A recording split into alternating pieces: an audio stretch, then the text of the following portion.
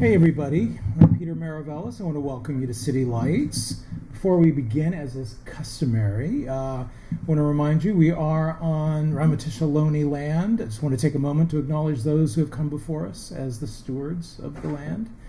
And also very delighted to have Jane Smiley with us.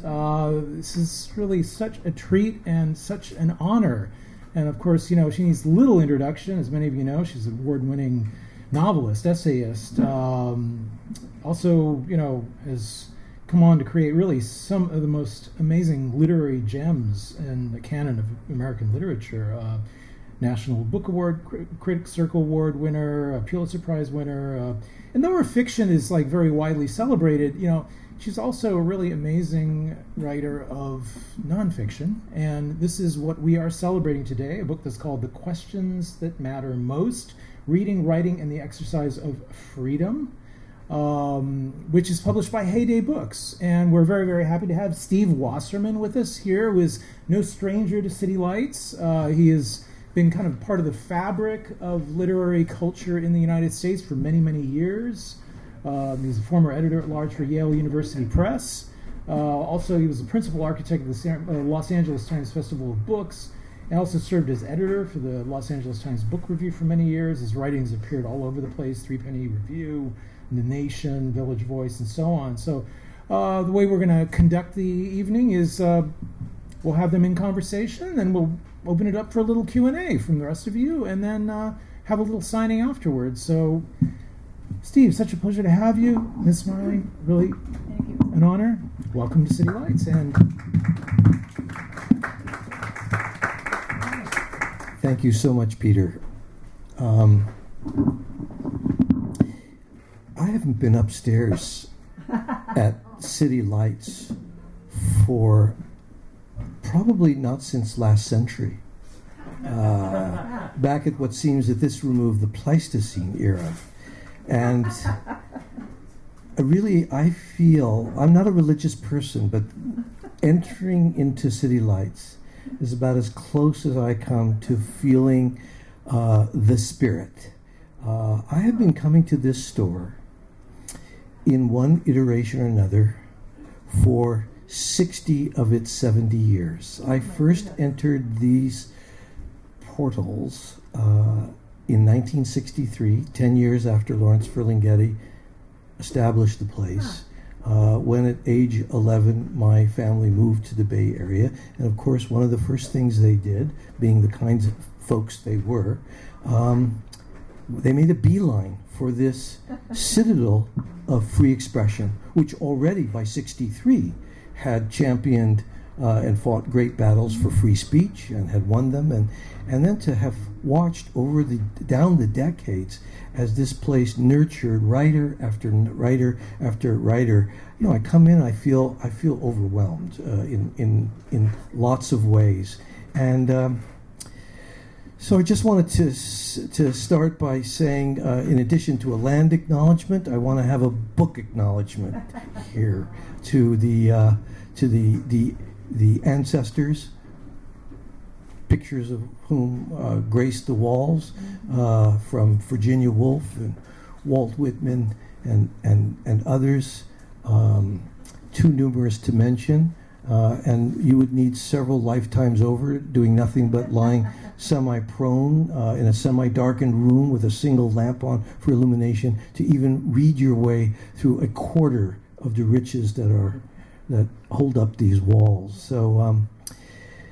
So the purpose of this gathering, or at least of our conversation, let's be frank, is to sell Jane's newest book. Let's get that out of the way. So one of the purposes of publishing is not just to write for oneself or to manufacture book-like objects which you store in your attic and show to your dearest friends, but it's actually to find a way to cut through the noise of the culture and get attention for deserving work. And that is a very challenging thing to do in an age of distraction and an age of forgetting, in an age, shall we say, of velocity, to find the time and the solitude to actually think through the issues of the day or even the issues of one's family, to figure out how we might be more fully human, more ardently engaged with others, is one of the great promises and challenges of literature itself. And I have never thought of the activity of writing as being solely the province of the so-called novelist or solely the province of the essayist. And so when we proposed to Jane that over the years there were enough of these occasional essays that she would commit that could be put together and bound up and a little ribbon attached to it, and it would be a kind of convenience for those of us who count ourselves among her admirers, who were tired of clipping them as one used to do from the old-fashioned magazines or journals or newspapers, and folding them up in quarters and putting them in the backs of the relevant books that she might have been commenting on, that they might exist easily in the hand and might repay visiting. She kindly seemed to thrill at the prospect too, and sort of said, well, if you do the work, yeah, I'm happy to show up. So there was some work I had to go searching through boxes and boxes of, there was some work I had to go searching through boxes and boxes of stuff and try to remember, what was that one? So that was my work. Well, that was great work. I'm so happy you were able to locate the boxes, because, we don't accept any of these things for granted. So, spoiler alert, while we are going to talk about, or I hope to talk about, some of the many things that are touched upon and explored in the book, I don't want to give away the whole book here. So, because I really do want each of you to, diminish that stack and even buy another for a friend. And despite the empty chairs, I do want you to tell others in your circles what you missed tonight. Because in matters of literature, I remain a kind of Leninist. Better, fewer, but better. And so each of you grows in importance in direct proportion to the number of people here. So Jane has written over the years on all kinds of things having to do with the nature of fiction, the nature of particular books, her admirations and enthusiasms that range from Anthony Trollope to Charles Dickens, particularly... That's not very far from Trollope to Dickens. I know, but since he was a postmaster, you got to begin somewhere, Yeah, that's true. And Dickens was famous for when he... Astonishing thing. There are many astonishing things about Dickens. Let's start with Dickens for a little bit. You tell a wonderful tale of being first assigned the book and sort of put off by it, or sort of delaying until very late in the day when the assignment was due. Well, this was in 7th, 8th, and 9th grade. So in 7th grade, we had to read Oliver Twist. I didn't understand a word. In 8th grade, I believe we had to read another one. I don't remember which one it was. I didn't understand a word of that one either. And so I was really dreading. And that meant, and also in 7th, 8th, and every grade in high school, we had to read a Shakespeare play. I understood Shakespeare better than I understood Dickens. And so in 9th grade, we had to read David Copperfield, which was way thicker than the other two. And I remember putting it off and putting it off and putting it off. And finally, it was due on Monday. So I went down into the basement of our house, and I sat down, opened it up, and I read it in 2 days. And I just adored it. What was it that so captured your imagination? Well, I think he was more descriptive in the places that David went. I think it was less political and more, it was a little bit more autobiographical. And one of the wonderful things about it for me was that I felt that I could picture, there's a scene where David goes for a long trek. He's trying to escape, and I felt like I could picture that. And that got better and better as the book went on. Now, I have to say that I love David Copperfield, but the one that really drew me in was Our Mutual Friend.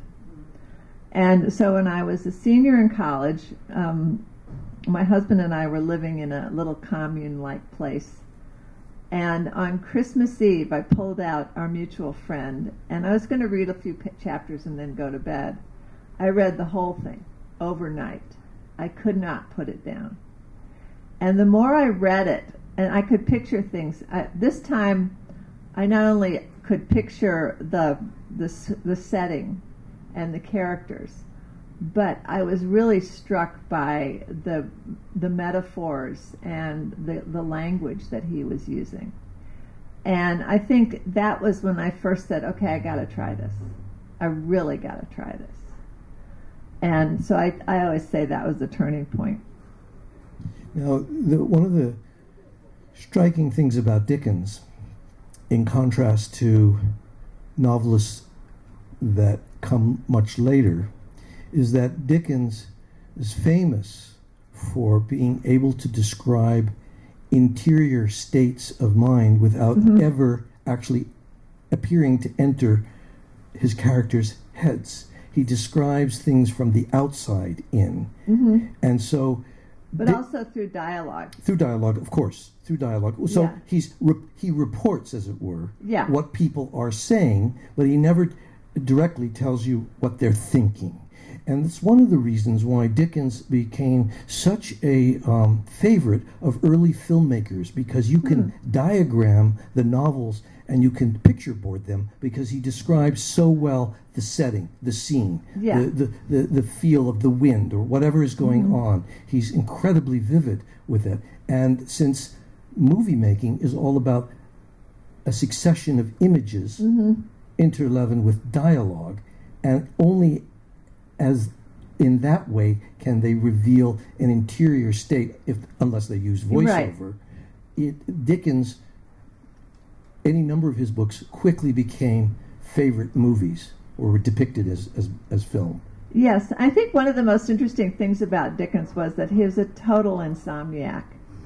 And he would get out of the house and walk around the neighborhood, and he was an avid walker, so he would walk a long way around, and he had a great ear, and so that his dialogue was one of the first examples of somebody listening to the various things that, but not only ideas, words, assertions, emotions, but also the various dialectical forms that he was seeing when he was in London and hearing. And that's how he pulled the world around him into his books, because he heard so clearly how people said what they meant. And that made his characters just stand up and show themselves. He also had a great sense for weird names. And he would go to graveyards, and he would look at gravestones to see, which had the weirdest names, and then he would put those in his book.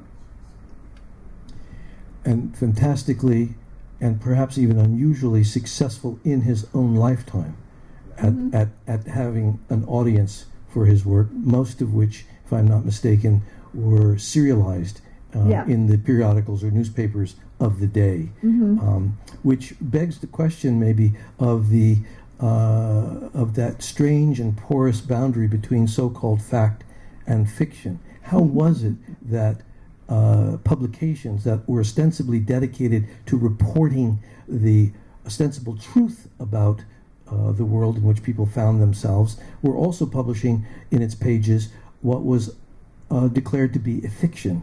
Weren't they afraid, do you think, that people might mistake one for the other? I don't think Dickens was afraid of anything. And he managed at least one, maybe two of the publications where his things appeared. And so he knew the difference between fiction and nonfiction. He knew that nonfiction was about observation, but fiction, which is also about observation, was really about telling a story. And he was really good at creating suspense in those stories. So he was able to pull in all of his talents and use them in different ways. He was very politically astute and also outspoken about his opinions. But he managed to just do it. And he was also one of the earlier novelists of his era who was really, really interested in life in the city rather than life in the country. And I think that gave him a larger fan base because his characters would go in and out of the city, in and out of the country. And so you've got this huge panorama of British life in those days, and I think it was really fascinating. And what was it about that work that he was doing in 19th century England that you felt you could learn from or be inspired by in telling stories about your own time? Well, probably the first things I noticed were characters and settings. But then I began to notice, as I kept reading Dickens and other novelists too, I began noticing his theories about politics, about society, about psychology. And one of the things I do remember reading was that Sigmund Freud was a big Dickens lover. And he learned a lot of his thoughts about psychology from reading Dickens. And I think for a young person like I was, that was really interesting. I was kind of a dork who sat over on the side and listened to what the others were saying. And I think reading books was what helped me understand what the other kids and my teachers and stuff maybe were thinking and how they were thinking. And so for me, it was a combination of observing, eavesdropping, reading, and saying, okay, maybe I can make a story out of that. In another essay in the book, you have you contrast your views of the promise of this kind of storytelling with what strikes me, a reader, with Neil Ferguson, who's a historian. Do we really have to talk about that shithead? Yes, we do. Yes, because his coarse and reductive views are shared widely among many people who disparage literature as some kind of strange game that is played and doesn't hold it, and distracts people somehow from grappling with he's a historian. And Let me talk about that a little bit. So I was being interviewed on the BBC, and I can't even remember what we were talking about. But anyway, they asked us to do an interview about the difference between the historical novel and history. And we were at the BBC. I'd stayed at the Langham, which is my favorite hotel in London because it's really old, and there's the walls are full of pictures of writers that have stayed there, including Trollope. Anyway, he kept saying that the historical novel was a secondary form, not worth paying any attention to. And I finally got to say that I felt there was a difference between historical novel and history, and one of them was history had to be made up of facts as far as it could be, and that every historical work is incomplete because more facts are going to be found, and that's going to fix. Somebody's going to have to come back and fix it once those facts are found.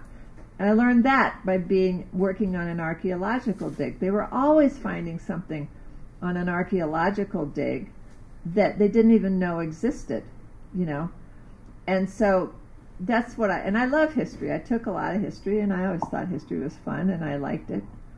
And then I explained very carefully, because he was an idiot, he wasn't paying any attention. I explained very carefully that a novel had to be a fully formed thing so that it would make sense to the reader.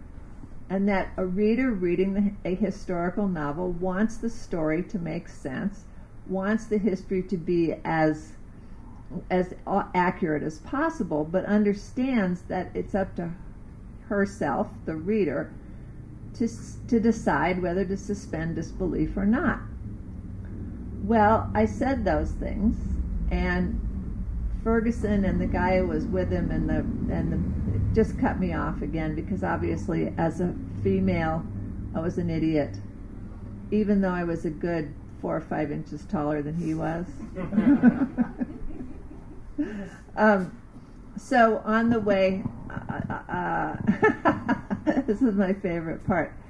So I used to write a lot of stuff for The Guardian, so somebody from The Guardian called me up and said they wanted me to write a piece for them, an essay for them about that. So I wrote that on my phone. I've never written on my phone before, so I wrote that on my phone. And then someone else told me that several bookstores in England who had heard the radio show had sent Niall Ferguson's books back to the publisher. They weren't going to sell them anymore.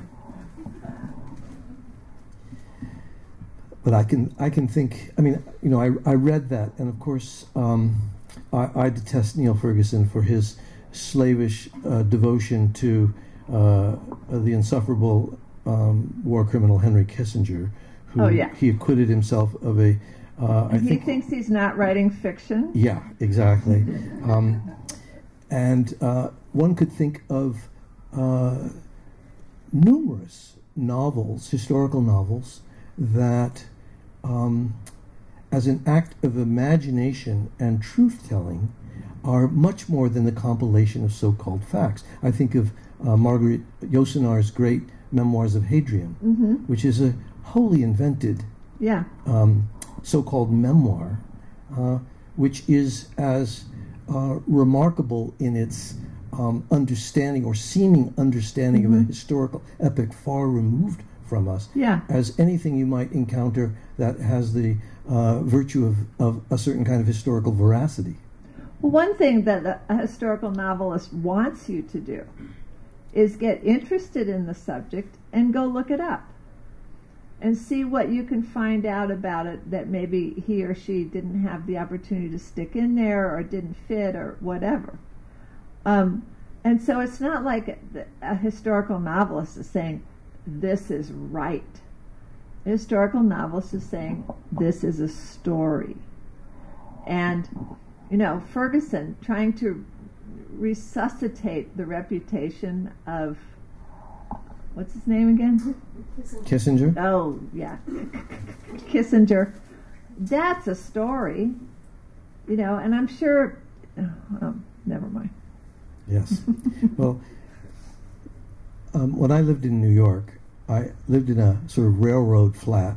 On one wall, I had fiction organized, from Arabian Nights to Virginia Woolf, right? Sort of, alphabetical order by author. And on the other wall, I had history from, say, Plato to NATO. Oh, cool. Right? And people would often would come into the house and they'd sort of look at these walls of books, and they said, well, how do you organize your books? And I would joke, although it was less of a joke as time passed and I aged, I would sort of wave my hand toward the literature wall, and I say, oh, well, those are all the lies. And then I would sort of gesture to the wall of nonfiction and say, the truth is on that side of the wall. But as I got older, I came to realize actually there's more truth in the short stories of Chekhov than in the whole of Gibbon. Well, maybe. One time I was doing an event, and actually it was in MPC, Monterey Peninsula College, And a guy raised his hand and he said, was I ashamed of myself of telling lies for a living? And Jack looked around to see if he was pulling out a pistol. But I just explained to him what willing suspension of disbelief is. I said, Didn't Picasso say something to that point? Once, I think he remarked that art is the lie that is in the service of truth. Which, depending on how you we all parse know it, stories. Yeah. You know, but I remember when I was growing up, and this is one of the reasons I turned into a novelist.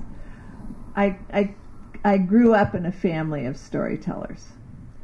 And usually every week, there would be some kind of family dinner, and afterwards we'd play games. And my grandfather and my grandmother, but especially my grandfather, and my aunts would all tell us stories about when they were growing up and where they were. And they'd had a pretty adventurous life.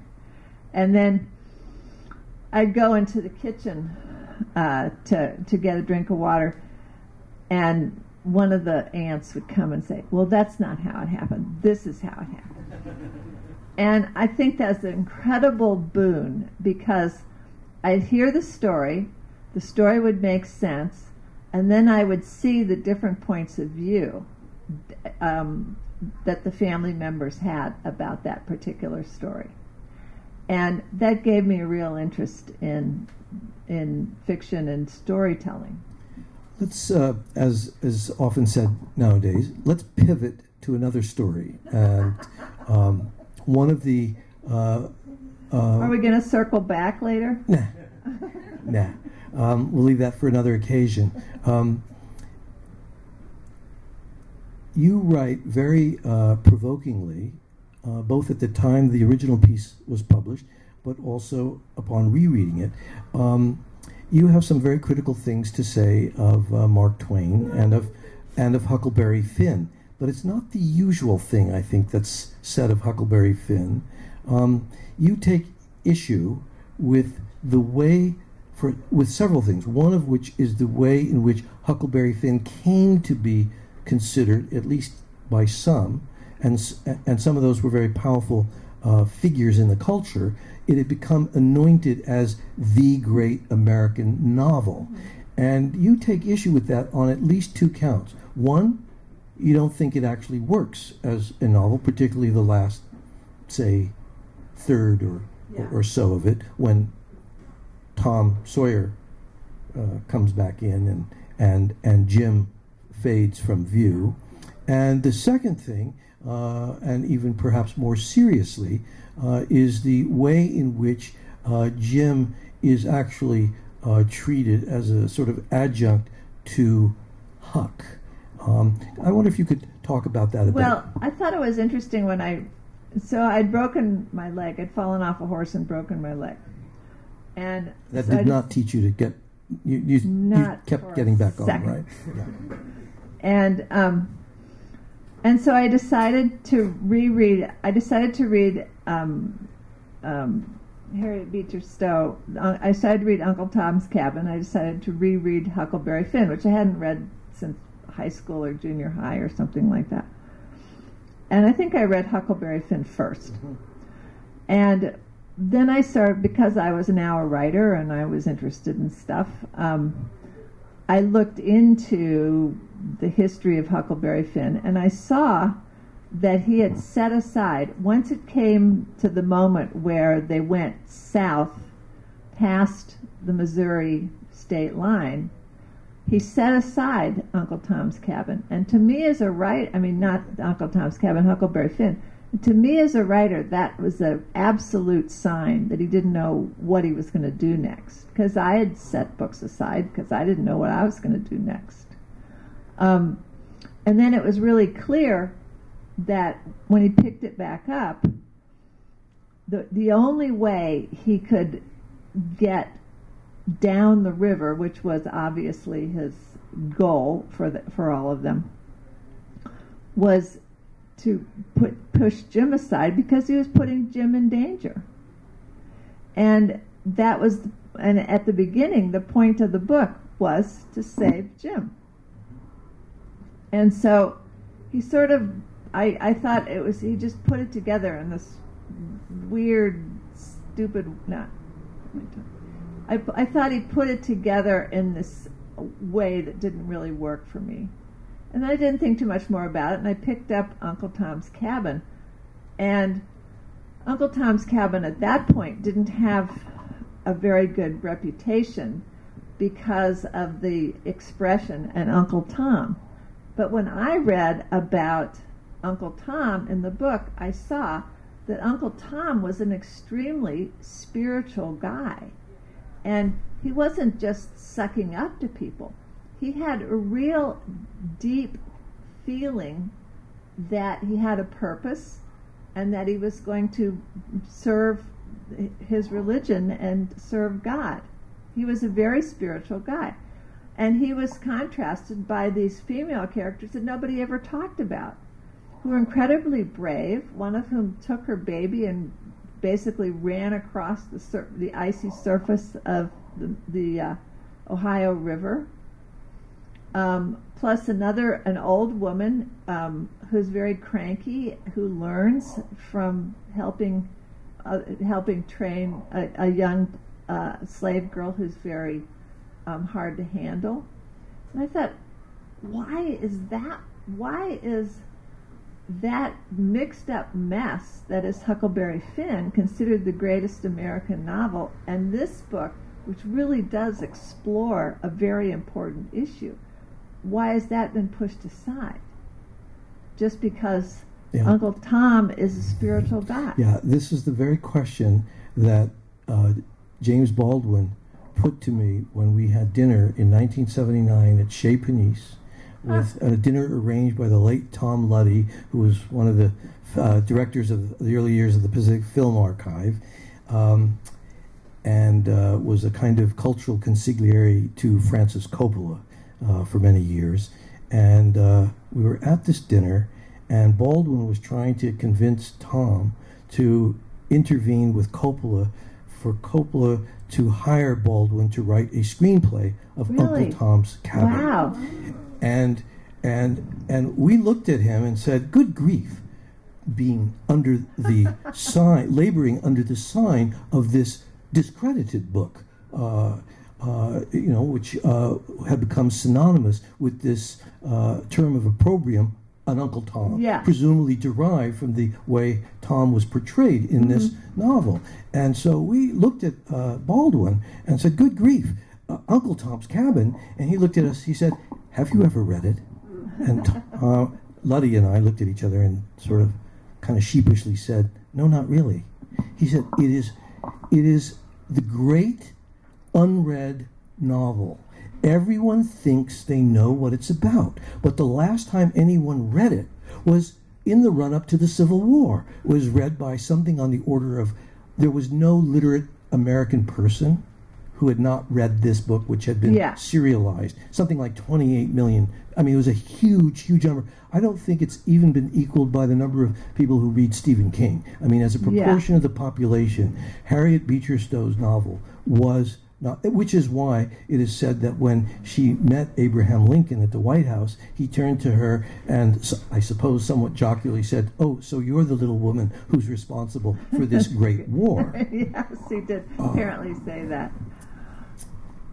But for me, reading those things was what inspired me to write The All True Travels and Adventures of Liddy Newton.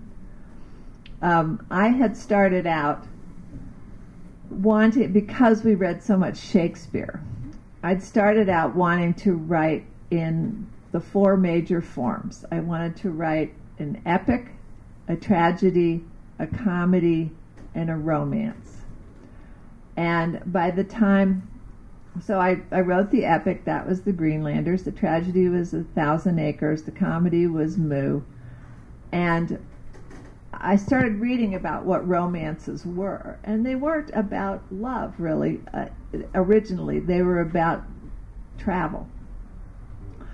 And so once I had read Uncle Tom's Cabin, I was in Washington with my 10-year-old daughter, or I guess she was a little older than that at that point. But anyway, it was at the time of the Oklahoma bombing, and I called her dad to tell him that in Washington it didn't seem like we weren't seeing anything. It didn't seem like a general thing.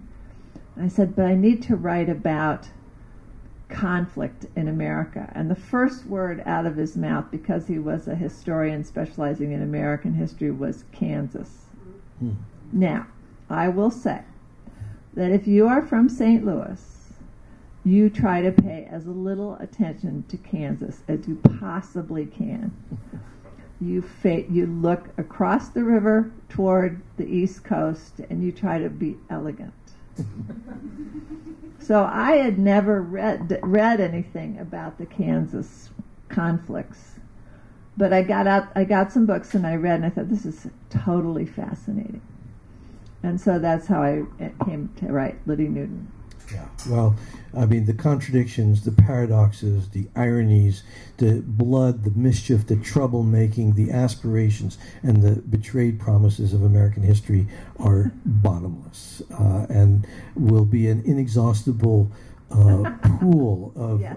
storytelling until the end of time, or climate change really gets us, whichever comes first. I thought we should open it up to some questions, open up this dialogue. Can I just say one thing? There are two short stories in this book. Yes. And one of them is called Gregor, My Life is a Bug. And it's about Gregor Samsa, who doesn't die when they toss him into the trash bin. He wakes up and escapes. So that's about him. And then the other one, I got really interested in when I was doing 13 Ways of Looking at the Novel. Nobody had ever told me anything about the Heptameron. I'd read the Decameron, but I hadn't even heard of the Heptameron. And Heptameron is a book that Marguerite of Navarre, the Queen of Navarre, wrote as a version of the Decameron about 200 years later, where the people are sitting around telling stories. But she makes a rule: the story that you can tell has to be about whether a young woman can know true love and retain her virtue. So there are about 73 or 4 stories in the Heptameron that the people tell. And because it's during the Counter-Reformation, they're much more thoughtful in their discussion of the stories after they're told than they are in the Decameron. And I thought that was totally fascinating. So I was asked to write a story for the Shakespeare Folio Library. And I chose to write a story that's in this book about... called Marguerite of Navarre Gives Desdemona some advice. And it's a set of letters that go back and forth. There's an intermediary between Desdemona and Marguerite, where Desdemona tells what's going on and what should she do, and Marguerite tries to help her. So that's the second story that's in here. So there are 2 stories that spice the nonfiction essays. So one of the great delights of spending time with a collection like this is you get to spend some time in the gravitational field of Jane Smiley's sensibility. And, here's what I would say to the loathsome Neil Ferguson. Anybody can make history. It takes a great person to write it, but it takes an even more talented person to tell us a story that we could believe in.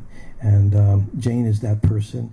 And I invite you to perhaps have some questions or a comment, brief, but, so we don't have a microphone for people in the audience. So if you just stand up and sing it out, or, we'll hear it. I really like questions, so please come ask them. Yes. Hi, thank you so much. This is great.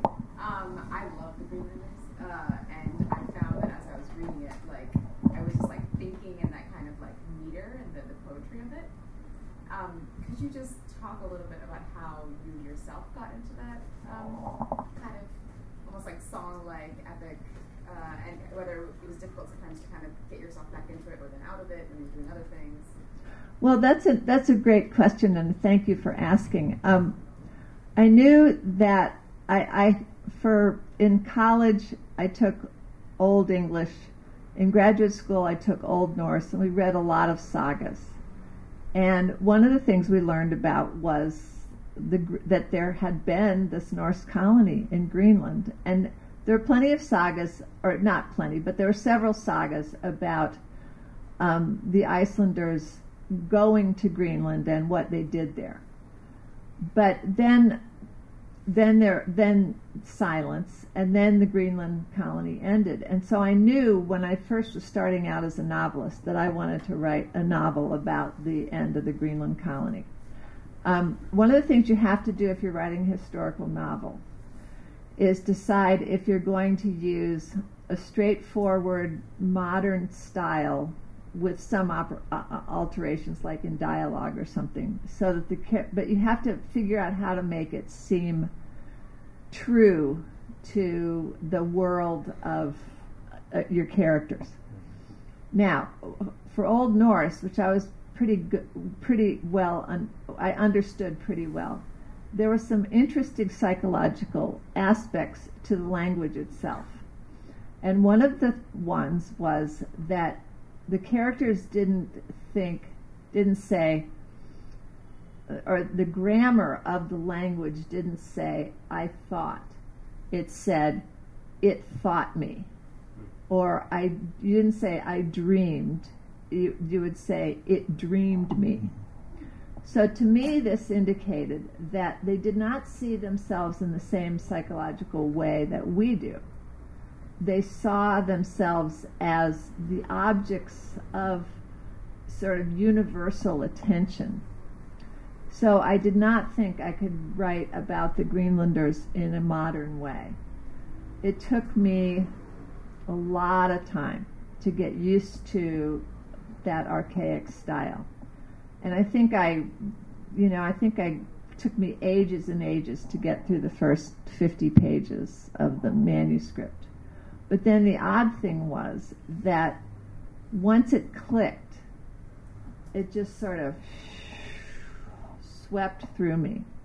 And toward the end, for the last, say, 2.5, 3 months when I was writing the novel, I would sit down and be typing and writing, and I would think I'd written 3 or 4 pages in a couple of hours, and I'd look at my watch and I would have written 20 pages in 8 hours. Because it just felt like it was just being handed to me from up above or over there or something like that. And it was a really peculiar sensation. It's the only time I ever had that sensation. And after I was done, I really liked the Greenlanders and I liked writing it, but I wasn't quite sure I wanted to have that sensation again. That's quite extraordinary, where it sounds like you're describing as if you were, channeling something that was coming through you. That's kind of what it felt like. And you were the instrument for the telling of this story. That's kind of what it felt like. Plugged into, yeah. But I don't believe in that stuff. Yeah, so no, I'm not going to buy that. Yeah, yeah. And that wasn't not a pleasurable place to be in? Or you were gripped by it but didn't want to revisit it? I guess I would say I was gripped by it, but I didn't want to revisit it. But it remains pretty powerful unique. drug. Yeah. Interesting. Might there be another comment or question?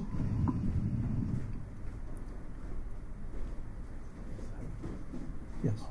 My name is Raj, and I'm an engineer by profession. And I was at University of Iowa doing a bachelor's in engineering, and pretty much at the same time as you were there. You were a professor, and I was there between 83 and 95. Do you mean at Iowa State? Iowa City. Yeah. No, Iowa State is where I was. Oh, you were in Iowa State. Okay, sorry. Yes. Sorry. I was in Iowa City. Oh, okay. And I was involved with the international workshop, writers workshop. Oh, okay, yeah. But I'm sorry. I mean, I went to the writers' workshop, but then I got a job at Iowa State, and that's where I was in the 80s. Okay. So, my question is that I'm sure you have a lot of your books are translated into different languages. So, how do you work with the translators? This is a question, just so that everyone can hear it, a question about translation and whether or not Jane works with any of her translators, either in European or Asian languages, as her books may appear. I answer, if the translator wants to send me questions, I'm happy to answer those. But I do believe the translation is up to the translator. And I don't feel like that my opinions are going to help the translator do it. I'm not a perfectionist. Whatever the translator it's sort of like I feel that every reader has an absolute right to his or her own opinions about any book that they're reading. And I think that's also true of the translator. Because if the translator doesn't have a sense of what he or she is doing as she translates the book, then it's not going to hold together. So in some sense, when your book is translated, you hand it over to the translator, and they're the one who carries it and then hands it over to the new different audience. And do you feel a similar tolerance, let's say, for the way in which your books are received either by critics or the reading public? Or to put it another way, do you read the reviews of your own Never. books? Really? You can resist it?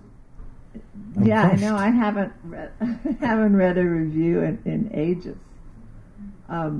Because? No, because well, how many reviewers are here? Not reviewers, but critics. How many professional critics are here? No, none. Okay, I'll say what I really think about critics. I think professional critics are sort of like parasites. And their job is to always treat books, I don't know, like a kind of virus, you know. I don't know. They can't say, this is a really good book, I totally love it.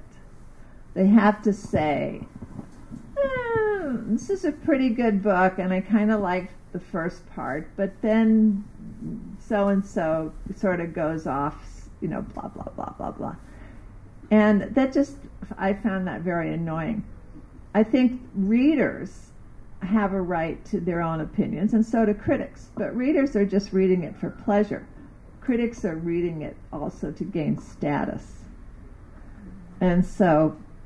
Would you agree with a formulation that would posit writers who are professional writers are probably, when they choose to think about another writer's work and comment upon it, that is an opinion that, at least for you as a potential reader, is one that you would take more seriously. Yes. Just the way that a poet writing about another poet's work might result in a more informed, empathetic, even by turns critical, but still somehow within the guild. Yeah, I've done plenty of book reviews for various newspapers. And I try to be both as open and as honest as I can, you know. But I want the reader to be curious. I don't want the reader to say, oh, well, this isn't good enough for me.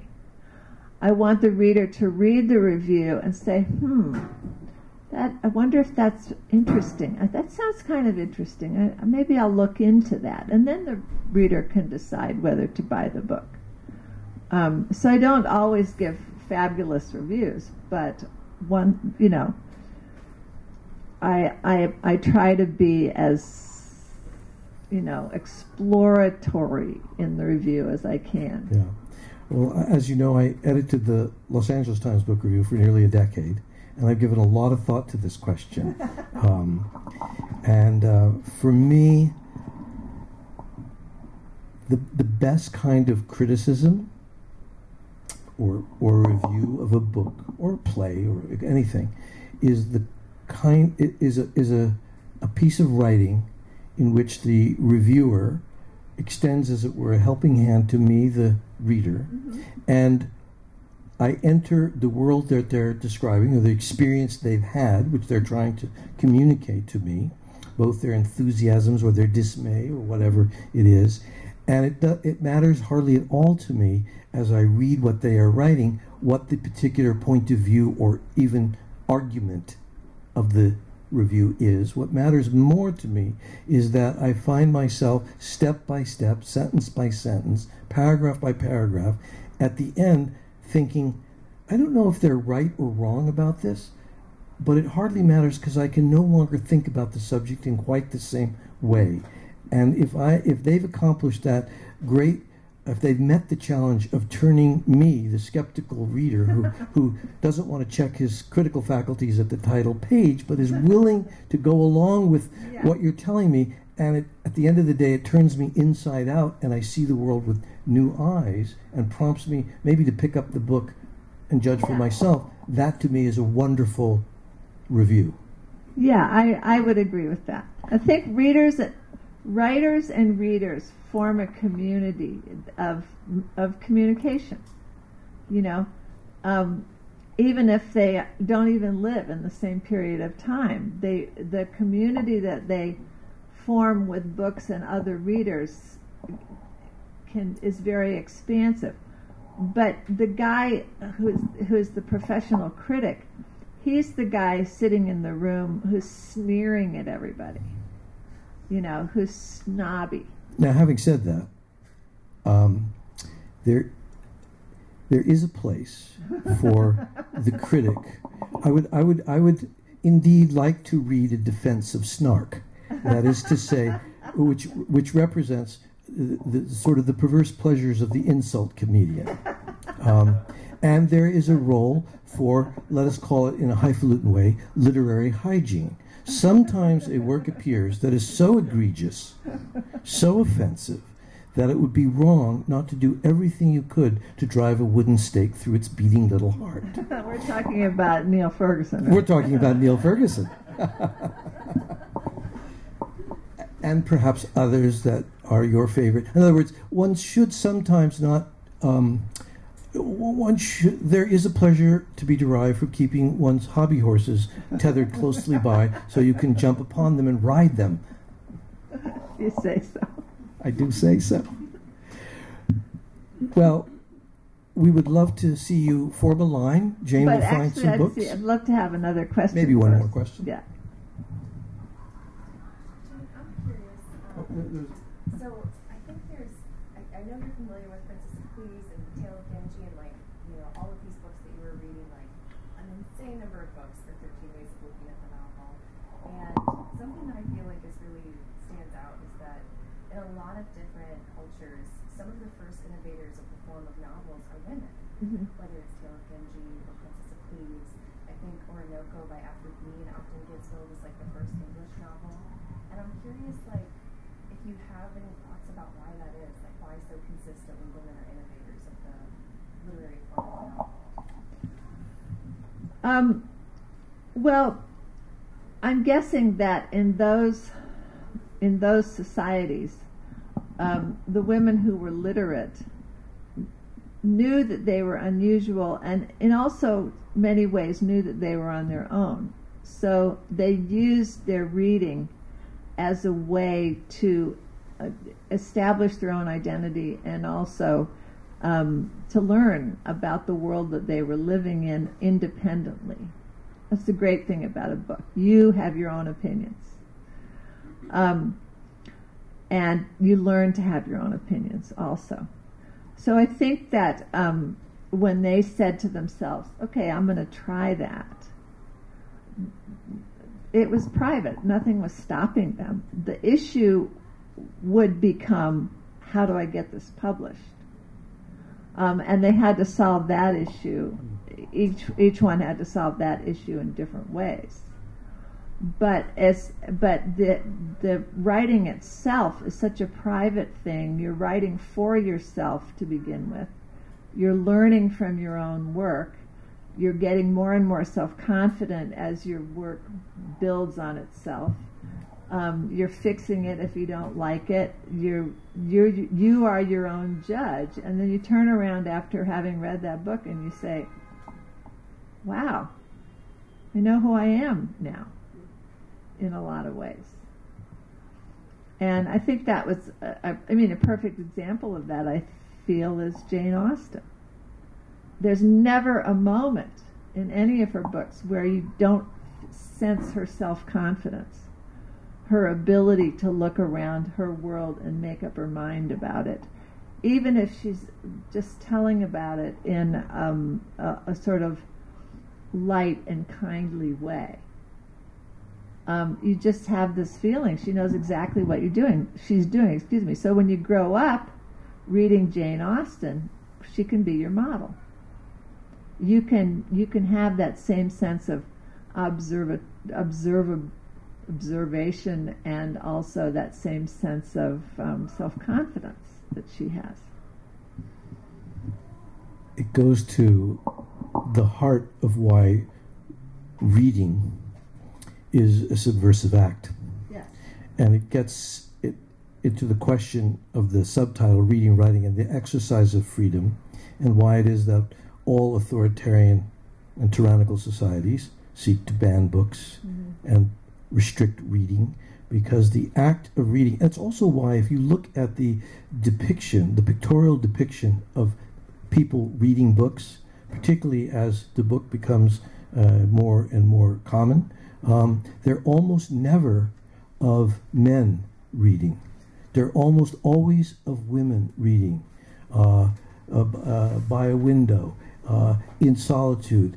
And reading is not a activity that is collectively done. You don't read with others. You read alone. Your imagination runs riot. Writers need readers to complete the work. And reading is one of the most extraordinary ways of resisting being bullied by your society. You are not, yes, you are in the presence of an authorial voice. There is this story, you're absorbed, you're embraced by it, but you have the freedom, no matter how specific Dickens, to circle back to the original progenitor of this conversation, no matter how specific he describes the characteristics, you imagine the character's appearance in your head, which is why it's so disconcerting when you go to see a movie's depiction. It's why movies essentially impose upon you in a way that immediately calcifies the story. Yeah, but that's why there's so many different versions of a lot of books. To be sure. Movie versions. Thank you for your attention. Jane will sign some books, and I urge you, out of both self-interest and your interest, to buy one or two or more. It's a wonderful book. You will complete the work.